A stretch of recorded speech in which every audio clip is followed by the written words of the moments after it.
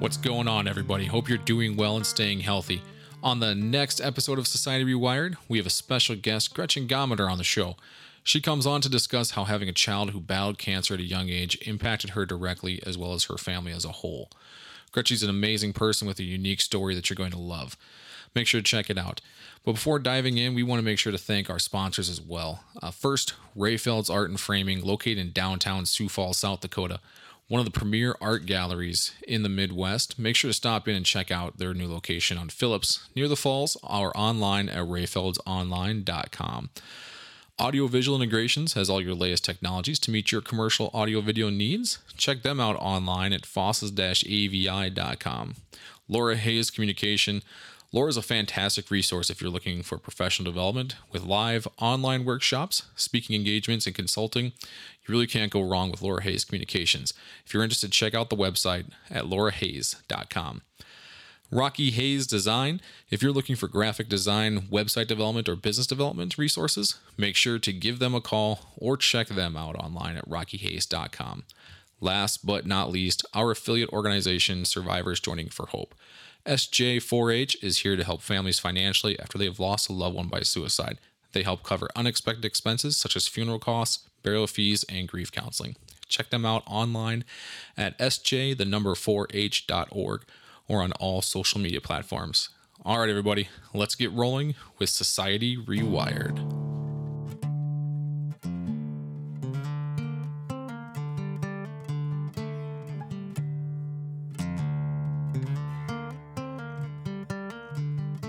Welcome to Society Rewired. I am your host, Brad Hurst. With me, as always, the man, the myth, the gracious co-host of all, Jerry Cook. You didn't say luxurious. When we were talking before, that word came out, so I told him I was going to bust a gut if he said it. So no, there was no welcome. Thank you, Brad. There was no luxurious. Said that. I debated. It threw me for a loop because that's what was going through my head: is don't say luxurious, don't say luxurious, and I didn't. So, what's going on today? I don't know, man. It's a beautiful. What do we have? A Sunday morning. Sunday morning, South Dakota. Icy roads. A little bit. Well, I didn't try. I got to wake up and roll out of bed and sit in my living room recording studio. That's true. So, well, with us, a very special guest, a member of Survivors Joining for Hope's board. I almost said our organization's name wrong there for a second. I stuttered through it. Careful. Yeah, enough coffee this morning. No kidding. Gretchen Gometer. Gometer? Oh my gosh. I'm sorry. That's fine. I'll answer to whatever. Yeah. How are you? Good. Good morning. It's good to be here. Thanks for inviting me. Yeah. Thanks for driving out. Yeah. So we're going to talk about a couple different things today, but going to focus around kind of challenges of parenting, what it's like to go through some challenges with that, some struggles. So I'm glad you're here. Thanks. Yeah, thanks for joining us. Absolutely. Can I first give a shout out and do a good parent thing to my daughter? Well, of course. Who allowed me to come here today on her 14th birthday. So happy birthday, Elise. Happy birthday. Gus. Happy birthday. Yeah. And for those of you that aren't from South Dakota, 14's a big birthday here because that's when you can legally drive with a restricted license. Which So is big still day. bizarre to me. It's a little scary. So is it learner's permit? Yes. So you can get your restricted learner's permit at 14, which I assured my daughter that she would not be driving at 14, but she could learn to drive at 14, but she could not.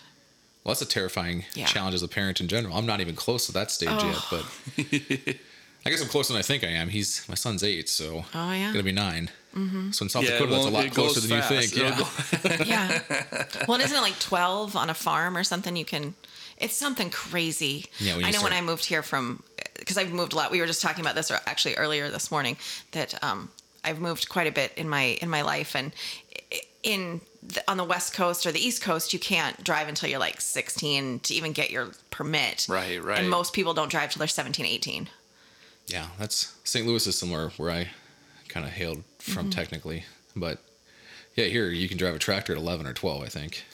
Crazy. So I never had the opportunity to drive a tractor, so I don't know what that's even like, but It's awesome. it's awesome. Yeah. I kind of grew up partially on a farm, on my grandparents' farm, and it's a blast. It's so nice. It's cool. get out there. You got this huge machine that you can like move dirt and like powerful. Yeah, I don't It's even cool. think I saw a tractor until I was like 14. Oh man. Like in the wild, I suppose. In the wild. We have lots of wild tractors in South Dakota. Reminds me of the Cars movie. You watch that. The third movie has cars as in the wild, basically. So they're like animals. They're like cows, basically. The tractors are cows. So, side note, as a parent, I've watched that movie probably 12 to 15 times this week. So that's why that comes up. But House of Boys. the boys are good. So yeah, I guess context-wise, I have 3 little boys. I have an 8, 3, and 2-year-old. But why don't you kind of dive into what you're... Yeah, so I have, like we said, Elise, a 14-year-old. I'm going to have to get used to saying that. 14. She's an 8th grader. And then I have 2 girls. Amelia is 10, and she is a 4th grader. Jeez. Wow. I know, it's a quick trip. Any more? No. Nope. Done. All dead. We are done. Done. I don't know. Are you for Anywhere for you, myself? Jerry? I have a daughter older, you, actually Jerry, how older, about so you? I started Yeah. pretty young. Yeah. So my daughter's actually 29, which is crazy. So again, that time flies so fast. So yeah, lots of different challenges there too, but interesting stuff. So we were talking before a little bit about like the 2 girls, 10 and 14.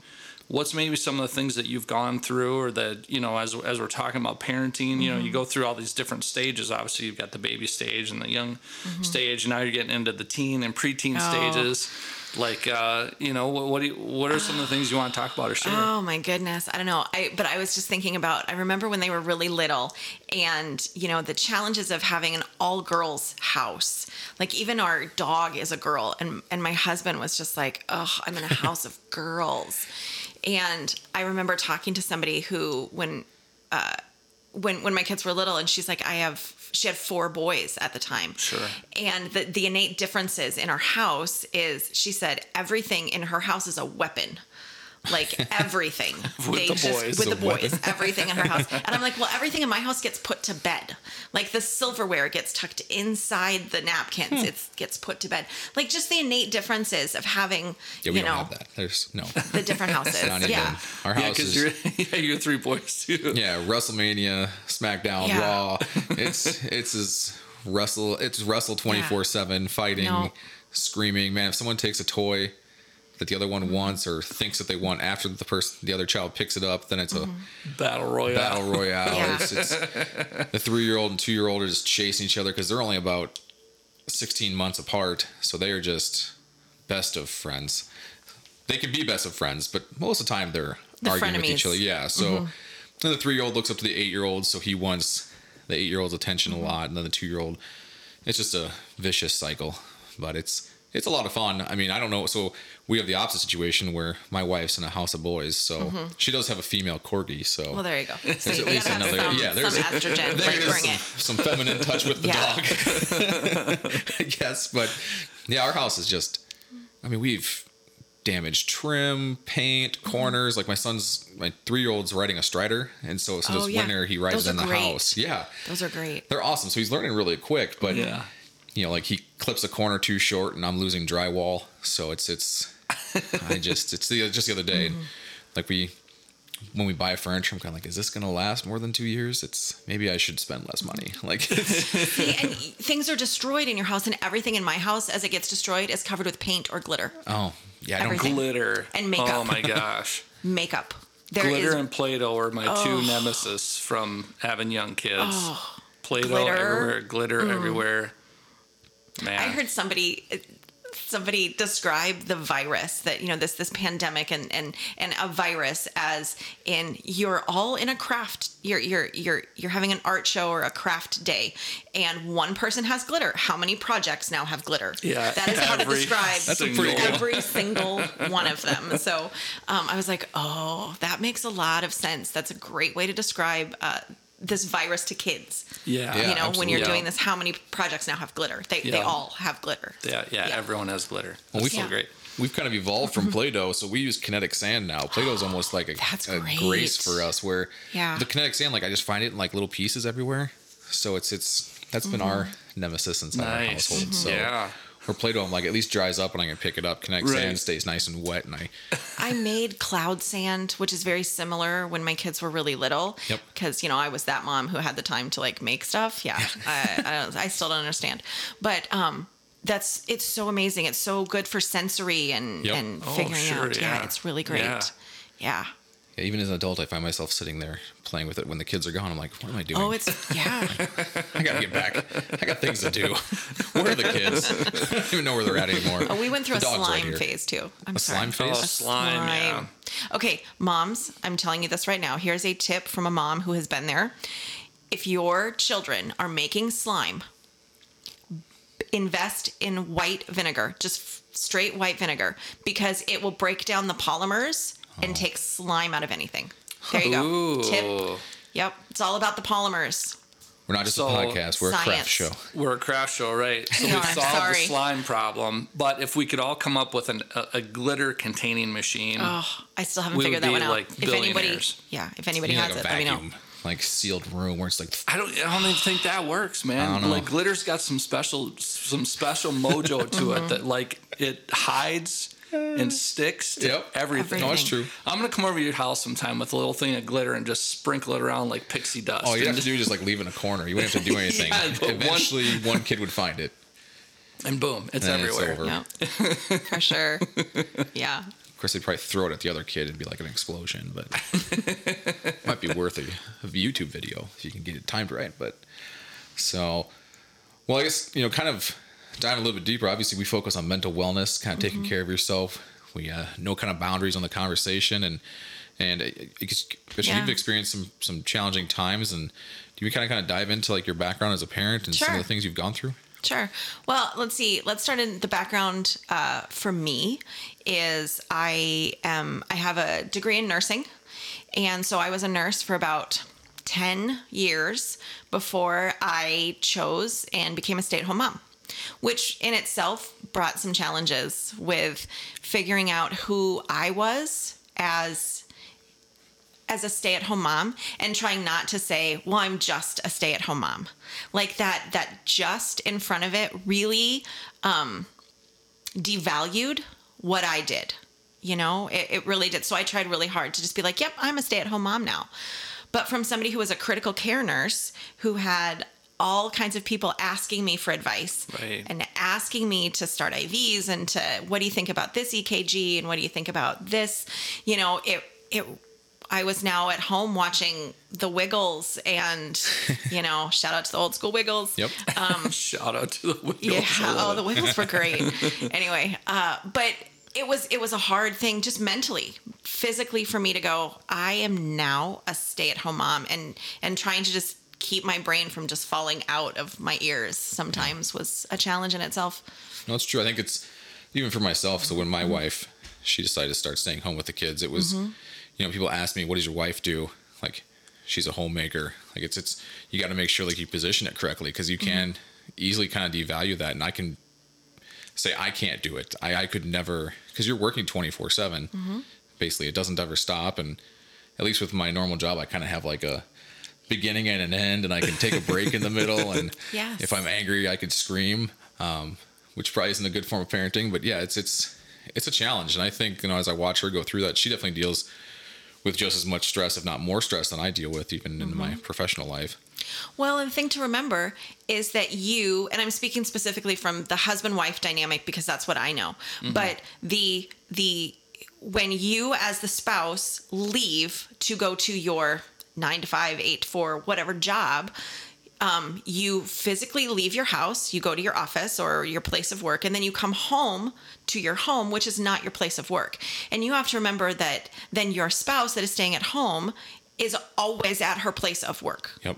Yeah. And so that's a good point. It's a very so good point. important to, like, Bryce gives me, we've already talked about this, that if I'm going to be off work, then I physically have to be out of the house. The house. And sometimes, so a couple weekends a year, he lets me just leave for the weekend. And I say let's because, we have the conversation, but I leave Yep. Yeah. because I need to not be a mom Yep. for 3 days, a week. There, at some point during the year. I just need to physically be off duty. Yeah.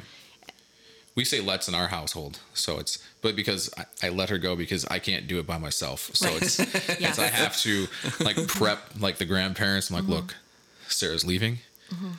It might only be for 4 hours, but just be aware. You've got your village, you've got your team. Yeah. Brad's got the emergency contact list rolling on. Like, she's going to lunch with her friends. I don't know if I'm ready for this. Like, let's get ready. I need the emergency numbers, emergency responders in place. So, but yeah, no, that's a fabulous play. I've never even, that'd be good to implement in our household, I think, just making sure, because I didn't even think about, you're always in your place of work. And if I was always in my place of work, which is kind of a challenge now that everyone's working from home too, because I feel like with my office being there, it's easier for me to go down there. So I do kind of feel like I'm not necessarily always at my place of work, but it's more readily available.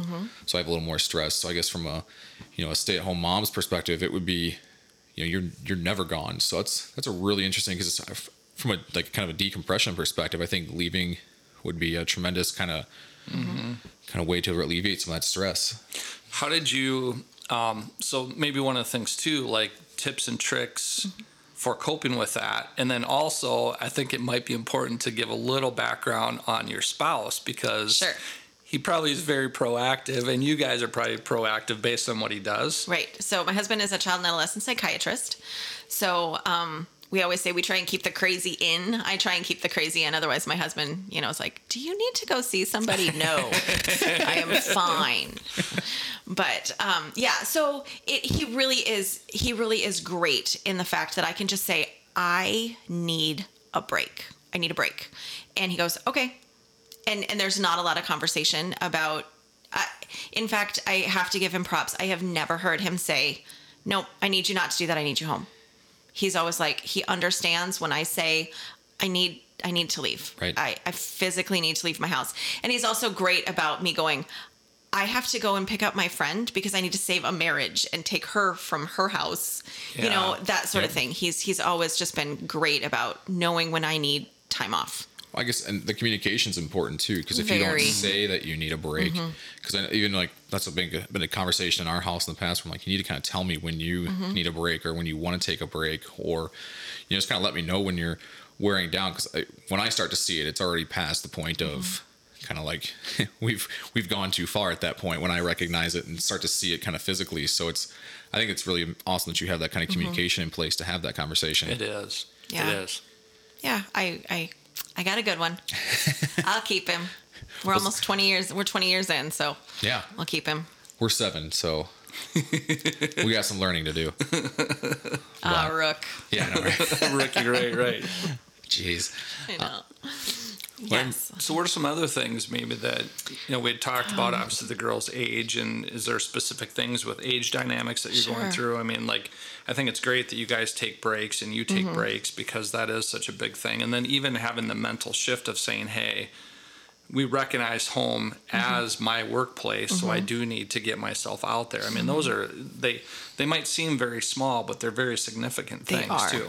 They are. And, when we talk about how, it's important to, you want your workspace to be functional and to be clean and to be, so when I say I am drowning, you can see like, and we'll talk about this. I think we want to touch on this, but at different points in my life when I've had different things happen, because we've had some significant things happen with our children, and just where you're in survival mode is kind of what we talk about. And so I'm like, don't look at my closets, because my closets are what my brain is going through right now. They're just full, and they're to the maximum capacity, because if people come over, sometimes you just shove it in a closet and you're like, okay, it looks good on the surface. And I think that we feel that way a lot. Like, we can look good on the surface, and then our brains are full and our emotions are full. Such a great analogy. No, it is. It just is. Don't look in a closet. I like that a lot. No, it's powerhouse would be, in some sense. My wife would probably shoot me for saying that, but some of our closets are just like, our closet specifically, just, we kind of have stuff crammed in there. There's no organization, and definitely it's people come over, you do try to clean up and make things look as clean as possible, because you don't want Matchbox cars and Legos all just spread everywhere, because people just, get the wrong person, they're going to fall down the stairs and have a lawsuit on your hands there. So, it's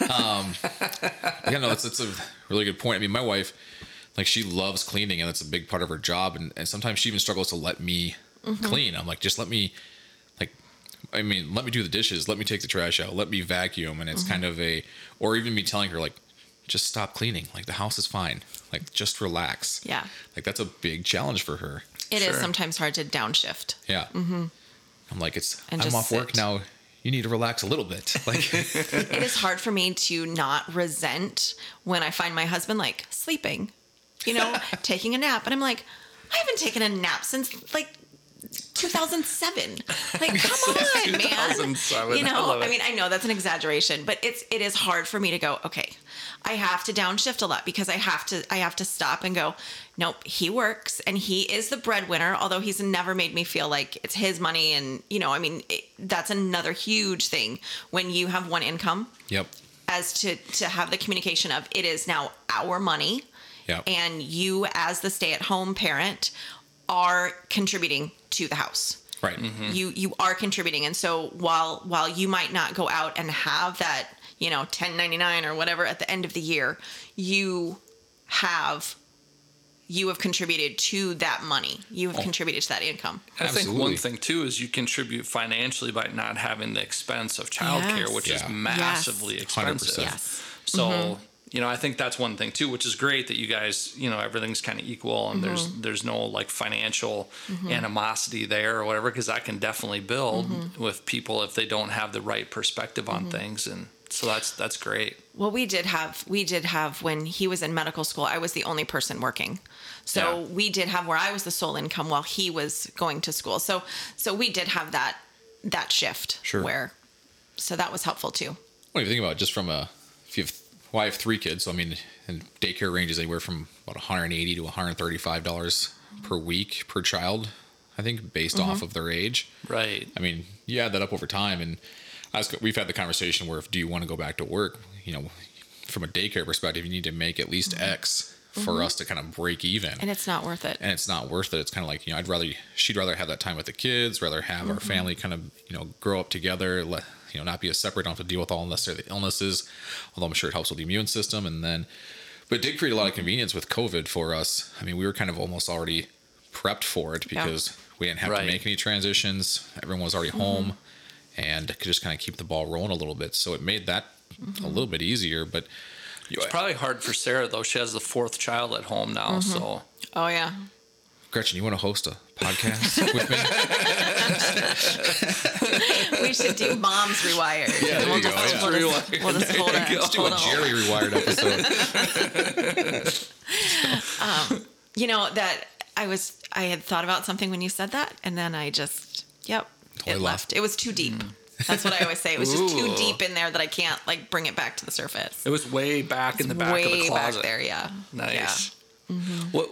Or go ahead. No, I was just gonna say that you mentioned the income and kind of transitioning from our money to my money, and that's even times there's still kind of like flashbacks where I'm like, well, I spent so much money today, and I'm like, wait, our money, not my money, and that is, I mean, just from a different perspective, that is a challenge just to kind of get used to, and it's because we kind of combine things right away, and I know there's lots of couples that keep things separate, and we just kind of went forward and threw everything in there, and it's but when she stopped working, it was kind of like, I got to make sure I kind of coordinate. My word choice was key for our relationship. So Sure. It is. Words matter. And I don't think people realize that. It's just how you shift your conversation, how you shift the words. And we're learning a lot now with like pronouns, and I mean, like we're learning a lot with how we speak to other people and how we address other people, and that it really does matter. And I think it matters in your home too, is how you look at things and the perspective of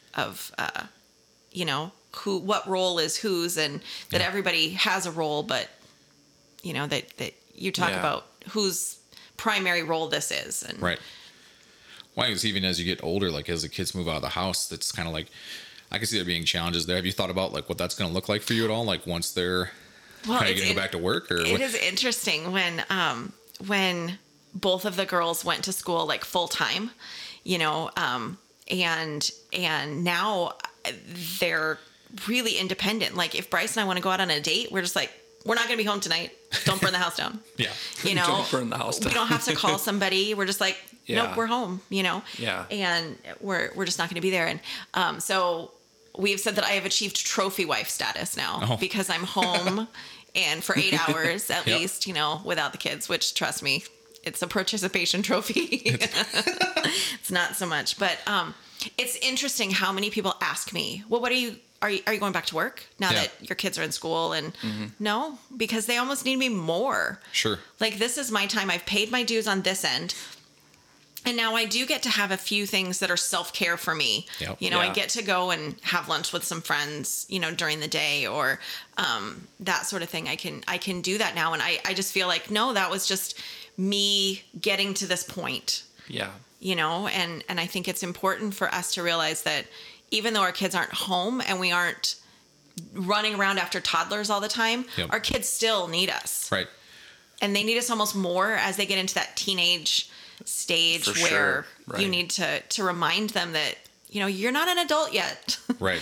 you Well, I mean, still even need just me. getting ready for the day. Like, I mean, if you were worried about going to work, you know, having make sure they have their lunches set up or their money in place or their, you know, their instruments for school or the right things, just dropping things off that they forget. I mean, I'm sure there's ways that you get pulled into the middle of the day without even expecting it. So, or if they come home sick or there's challenges from that perspective. So I can see that being kind of an issue. So, well, I guess you have a very kind of heavy topic that you kind of went through and a challenge that you went through. I think, do you want to kind of just elaborate on that just a little bit for us? So I know earlier I kind of alluded to the survival mode, and when Amelia, my youngest, was 2.5, so March 12th of 2013, she was diagnosed with pre-B-cell acute lymphoblastic leukemia, and which is a blood cancer. And, you know, we had kind of backstory to the next question everybody asks is, well, how did you know? And even being medical, both my husband and I medical, it was, you did not look at your child and go, oh, I bet she has cancer. Like, you just, that wasn't something that you look at your 2-year-old and go. But, so I would say maybe 3 to 4 weeks prior, I had been watching her, and her color had sort of been off. I kept, you know, polling the audience. I kept polling people like, does her color look weird to you? Yeah. And she had this yellowy color to her. Now, looking back on it, she was cancer yellow. If anybody knows what that looks like, she was, and I didn't catch that. Huh. But she would eat chalk, like the sidewalk chalk. Yeah. I would find her just eating chalk. And so I was like, well, I had just been diagnosed previous to that with iron deficiency anemia. And so I was like, well, I was still nursing her up until she was about 2. So I'm like, I bet if I had no iron, she has no iron. So pica is one of the things where you diagnose iron deficiency by people eating weird things, craving toilet paper and chalk and rocks, and they eat weird things. I did not know that. Yeah. That's one of the things in pregnancy. It's very common in pregnancy where pregnant women would want to eat like kitty litter and just different things like this. And it was an iron deficiency. And so I took her in to have her labs checked. I guess this was January. So I had her labs checked in January, and they're like, no, her iron's fine, but her hemoglobin's a little low. So her blood levels were just a little low. And they're like, it's probably viral. No big deal. Bring her back in a couple of weeks. Right. Well, a couple of weeks turned into months because life, you know. And then she woke up she was sleeping a lot was the other thing. Like, I just thought I had a good sleeper, but she'd probably be sleeping 12 to 18 hours a day. Whoa. Oh, wow. Okay. And again, it wasn't one of those things that tipped me off yet, you know. Right. It should have, but it didn't. And I'm not going to go back and go, I don't play that game. So, but one morning she woke up with just this really stridorous cough. And if you don't, stridorous, just wheezing where I thought she had croup, where she just couldn't breathe. So she'd breathe in and it'd whistle. Yeah. And then she'd cough, and it would, it was just a bark. Yep. And I'm like, ugh, she has croup. And so I called my husband and said, can you just write me a script for prednisone so I don't have to take her in? So a steroid. Yep. And he's like, you know, I'm really busy today. Just call and see if you can get her into the pediatrician, which I'm so grateful. I'm so grateful that he was busy, because her immune system was so low that the prednisone would not have been good for her because it hurts your immune system, and it would have just been, it would have been worse. So anyway, I took her in, and they did some more labs, and I remember getting a phone call. That was 10:30 in the morning. I got a phone call from the physician, not the nurse, which I knew right then. It's not a good sign. Yeah, not a good sign. Not a good sign. So this was like 3:30 in the afternoon, and he calls, and I remember in the conversation, hemoglobin 4.8, which a normal child should have a blood level of about 11 to 13. So she had nothing. Her platelets, which are what clots your blood, were like 50, and they should be in the 200s. Like I just remember these conversations, and then he said, "Hem-oncologist, go to Sanford ER." Oh. And my brain just went, ugh. So I remember, so then I called my husband and said, "Do you have clinic this afternoon?" He goes, "Yeah, I think I have one more patient." I said, "You'll want to cancel it. Meet us." And he's a physician at Avera. So again, we had different, but there's no pediatric oncologist at Avera, so we had to go to Sanford. Anyway, I called him, and he just meet me there. And my oldest daughter was 3 at this point, and I remember calling one of my friends and just kind of giving her a little bit of the information, and I dropped her off at her house, and I said, "I have no idea when I will be back to pick her up." And she goes, "Nope, we got it." And that was the point at which, and it sounds so awful, but I then forgot about Elise. Like, my brain just went, okay, Elise is fine. I took her off the beam of priority. When you have a good village, when you have good friends, good family, that you just know, okay, I don't have to worry about her. Right. And whenever I come back for her, she'll be fine. She'll be fine. And so anyway, we went to Sanford ER, and we went to the hospital, and later that evening, she was diagnosed with leukemia, and blood transfusions and platelet transfusions later, and we began our journey of chemo. Wow. What was that like? I mean, obviously you're going through it, but like when you hear that diagnosis, and all of a sudden you're calling Bryce saying, "Hey, shut down your afternoon, get to the doctor." I mean, like, what is that? So, what does that feel like? What is that? I had the advantage. Well, and I'm not even sure if it was an advantage, but I knew as soon as he told me that, probably what I was looking at, that I was looking at leukemia. Right. Because her immune system was so low, and I just knew the signs of that. And so when we had the official diagnosis, it wasn't a shock to me because I'd already started to rationalize that in my head. Sure. But it physically knocks the wind out of you. Yeah. When you're looking at your infant daughter, toddler daughter, and knowing that she is in for the fight of her life. Right. You know, and that cancer, the word, just takes on this life of its own. Anybody who has, we can all hear cancer. We hear cancer all the time. Right. Around everybody, different diagnosis of cancer, and there's so many different kinds, but until it affects your household, until it walks through the door, right, it doesn't take on a life. It it's just a word, and then it becomes, tangible. Almost a person in the family to an extent. How did you get to, like, when we talk about whether it's us internally or other friends or whatever, or other people that have gone through, because that's a traumatic event. Absolutely. Did you get to the point of, sort of the paralyzation of saying, what if this progresses? What if we lose our beautiful daughter?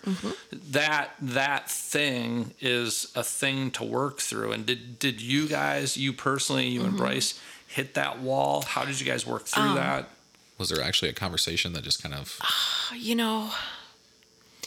So there are a couple of things that I remember that were events that got me to that point. I stayed in the hospital with Amelia. She was in the hospital for 9 days after her initial diagnosis. And I stayed with her the first night. Bryce and I sort of traded off staying with her. And I remember the first night that I came home, I think it was maybe 2 or 3 days after her diagnosis. And I came home and I walked past her bedroom and she was not in it. And I just broke down. I was like, my daughter, my beautiful daughter, is in the hospital. She is not in her crib. She is not in her room. She is not playing with the toys that she should. She's hooked up to machines and trying to survive. And that was the first time that it hit me, because I'm a very good compartmentalizer. I'm just like, okay, this is the mode we're in. This is what we're doing. This is what we're doing. And we're just going to handle it and do it. And so that was the first time that it hit me what we were really doing. Right. And then the second time was probably a month or 2 months in, and I wasn't sleeping, obviously. Right. Like, I mean, that goes without saying. Yeah. I just wasn't sleeping. I was constantly checking on her, constantly, I was like in night nurse mode. And I just remember going, I can't do this. I cannot, this is not sustainable. This is not something that I can do for the 5 years of treatment or 3 years of treatment that she will be under. I can't do it. And so I just remember having a conversation with God going, I have to give her back to you. And not in a, she's not mine, but in a, I know that you have given her to me. My story and her story are intertwined, but I don't get to have her story. That's hers. Sure. And so you've loaned her to me for however long I have her. And so I had to rationalize the fact that she was not always a permanent, I don't even know how to describe it, but she was not, if she wasn't a permanent structure in my physical world, that I would be okay. So I just had to give her back to God and go, I am going to trust you for however long I have her. I'm going to trust you to just know better than I do. Sure. That's powerful. It Yeah. was. It's really powerful. I think it was the only way that I could survive, because otherwise I was not going to be good to anybody else. How did you and Bryce kind of support each other through the process? I mean, that's you talk about taking shifts at the hospital. Yeah. I mean, and Bryce obviously coming from his background, I mean, he's a notorious, he seems fairly calm when he's in his kind of, He is. his work mode. And so but I mean, trying to balance that career with the family life and your life, and just, that's going to be overwhelming. And just, I don't even know how you would start that process. That's, I don't even know. I love my husband and he is great at his job. He is not the greatest in a crisis. Sure. Like he sort of shuts down a bit. And I don't think I'm speaking out of turn. I think he'd be the first one to say that there's a reason that he's the psychiatrist and I was the acute care nurse. Okay. Because we look at things differently. So his support was really Elise. With my older daughter, he really, he was able to pick her up and take her to school every day, and do those sort of things. And, he gave me the break when I needed it, but, I think it was a couple years actually after her diagnosis that I really processed through everything, and that I really understood what all we did. Yeah. But I mean, my parents were a huge support. My friends were a huge support. Our friends, I should say, they weren't just mine, but our families, the village. We always talk about a village, but Sure. it's so true. You just need Yeah. family, and my in-laws. Everybody was just whatever we needed, whatever we needed. So, Well, being a parent, that'd be one of the worst things you could hear. I mean, or one of the hardest things to hear. I can't even imagine just at that age, kind of starting that process. And I guess she's obviously a little bit older now. You've gone through it. yes. So talk about her, because she's very unique, and I've seen her at some fine moments. If you have never been around a child who survived a traumatic event as a child or been diagnosed with something at a young age that they have had to overcome, you are missing out. These kids are just, there is a special quality to these kids. I always say that the spirit that kept her alive is what's going to kill me, because she's so articulate. These kids, and it's not just her. Their childhood was sort of stolen from them in a sense. And so they had to just grow up. And I say too that the siblings of these kids with critical care diagnoses or special needs diagnoses they are the rock stars. They are the superheroes, because they are the ones that always are being told, no, we can't do this because of your sibling. Sure. You can't have friends over because, Amelia's immune system can't handle it. Sure. We can't have people over. We can't go out. We can't do. And they're the ones who are always taking a back seat. And, so yeah, but it really does bring a special dynamic to the family, because you do have one kid who is always being given things, and we get to go places because of her, and so it's hard to include siblings and in that and make them feel special as well. Right. So Amelia is a force. She's just a force to be. She can throw down on the dance floor too. Oh, she is. I have two very different, very special kids that I am so grateful to be their mom. Oh, it's... And that brings up a point too. Like you're talking about, I think a lot of people's initial reaction or initial thought is always the person, in your case, Amelia, the child who has cancer. But you have this sort of ripple effect of everybody else that it affects. Your other daughter, you as a caregiver, your husband as a caregiver, even your other daughter as a caregiver. She's giving care too. So it's always an interesting thing to say that, I think most people focus on the one who's diagnosed. But even in talking to you, I mean, it's a huge thing, and it's awesome that she went through. Not awesome she went through it, but awesome that she went through and is good, and just the way that it's impacted her now. But everybody is a support system around and has the impact directly too. So everybody is affected by cancer or some diagnosis like that. It is. Absolutely. My sister, who is a writer, she wrote this story early on in Amelia's diagnosis that was called The Death of a Dragon, and where she likened cancer to the dragon that was always at your dinner table, always at your door. Sometimes you could ignore that it was there, like you were having a good day. It was having a good week, a good day, but it was always there, just sort of in the background. Sometimes it would sit at your dinner table, but sometimes it was just outside the door, and it was such a great way to think about it, because it was always there, and still even now. So she is 5 years post-treatment, and in NED, as they call it, no evidence of disease. And so we now, in May of this year, we were considered cancer-free. She was officially considered cancer-free. So yes, we are so grateful, so blessed. God was, I don't know how I would have gotten through it without a faith base and without just the village and without that. Yep. Yeah.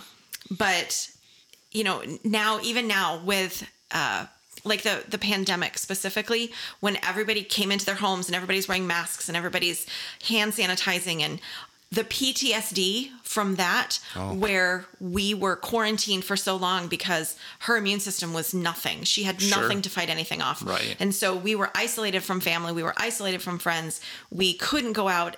I remember initially calling all of my my other moms from the cancer support groups and things like, "Are you doing okay?"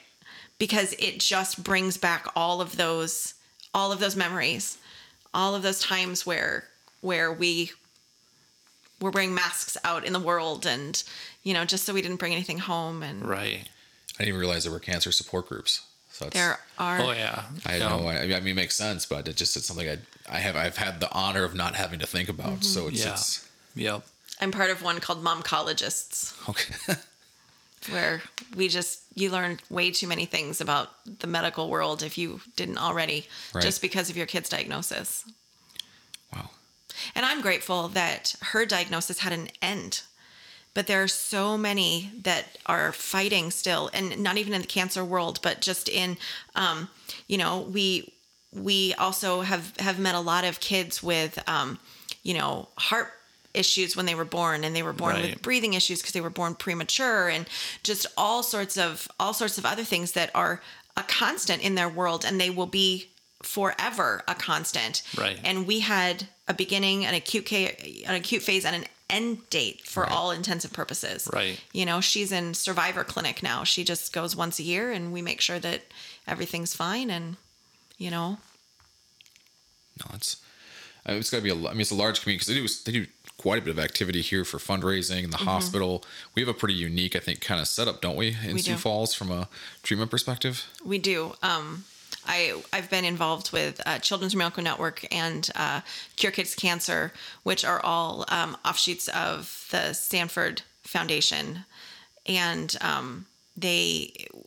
we have raised so much. The community is so supportive for these kids, and 100% of the money there stays local, and it's just the way it is. And so we've been greatly blessed with the support of the community.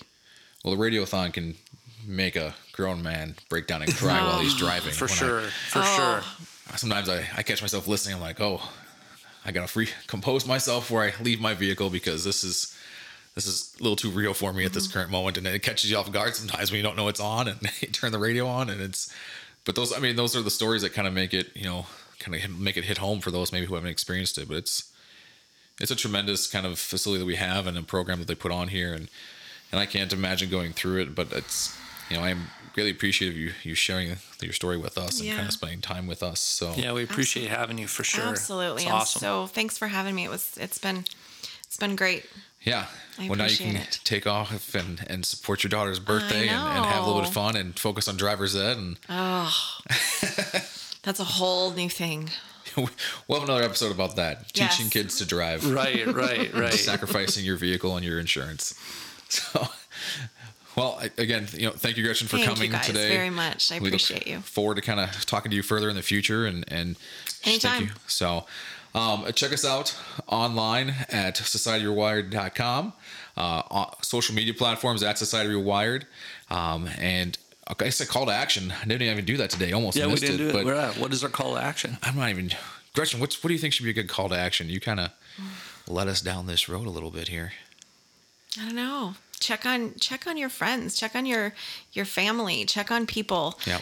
Right now with the isolation that everybody has across the world, really, check on your people.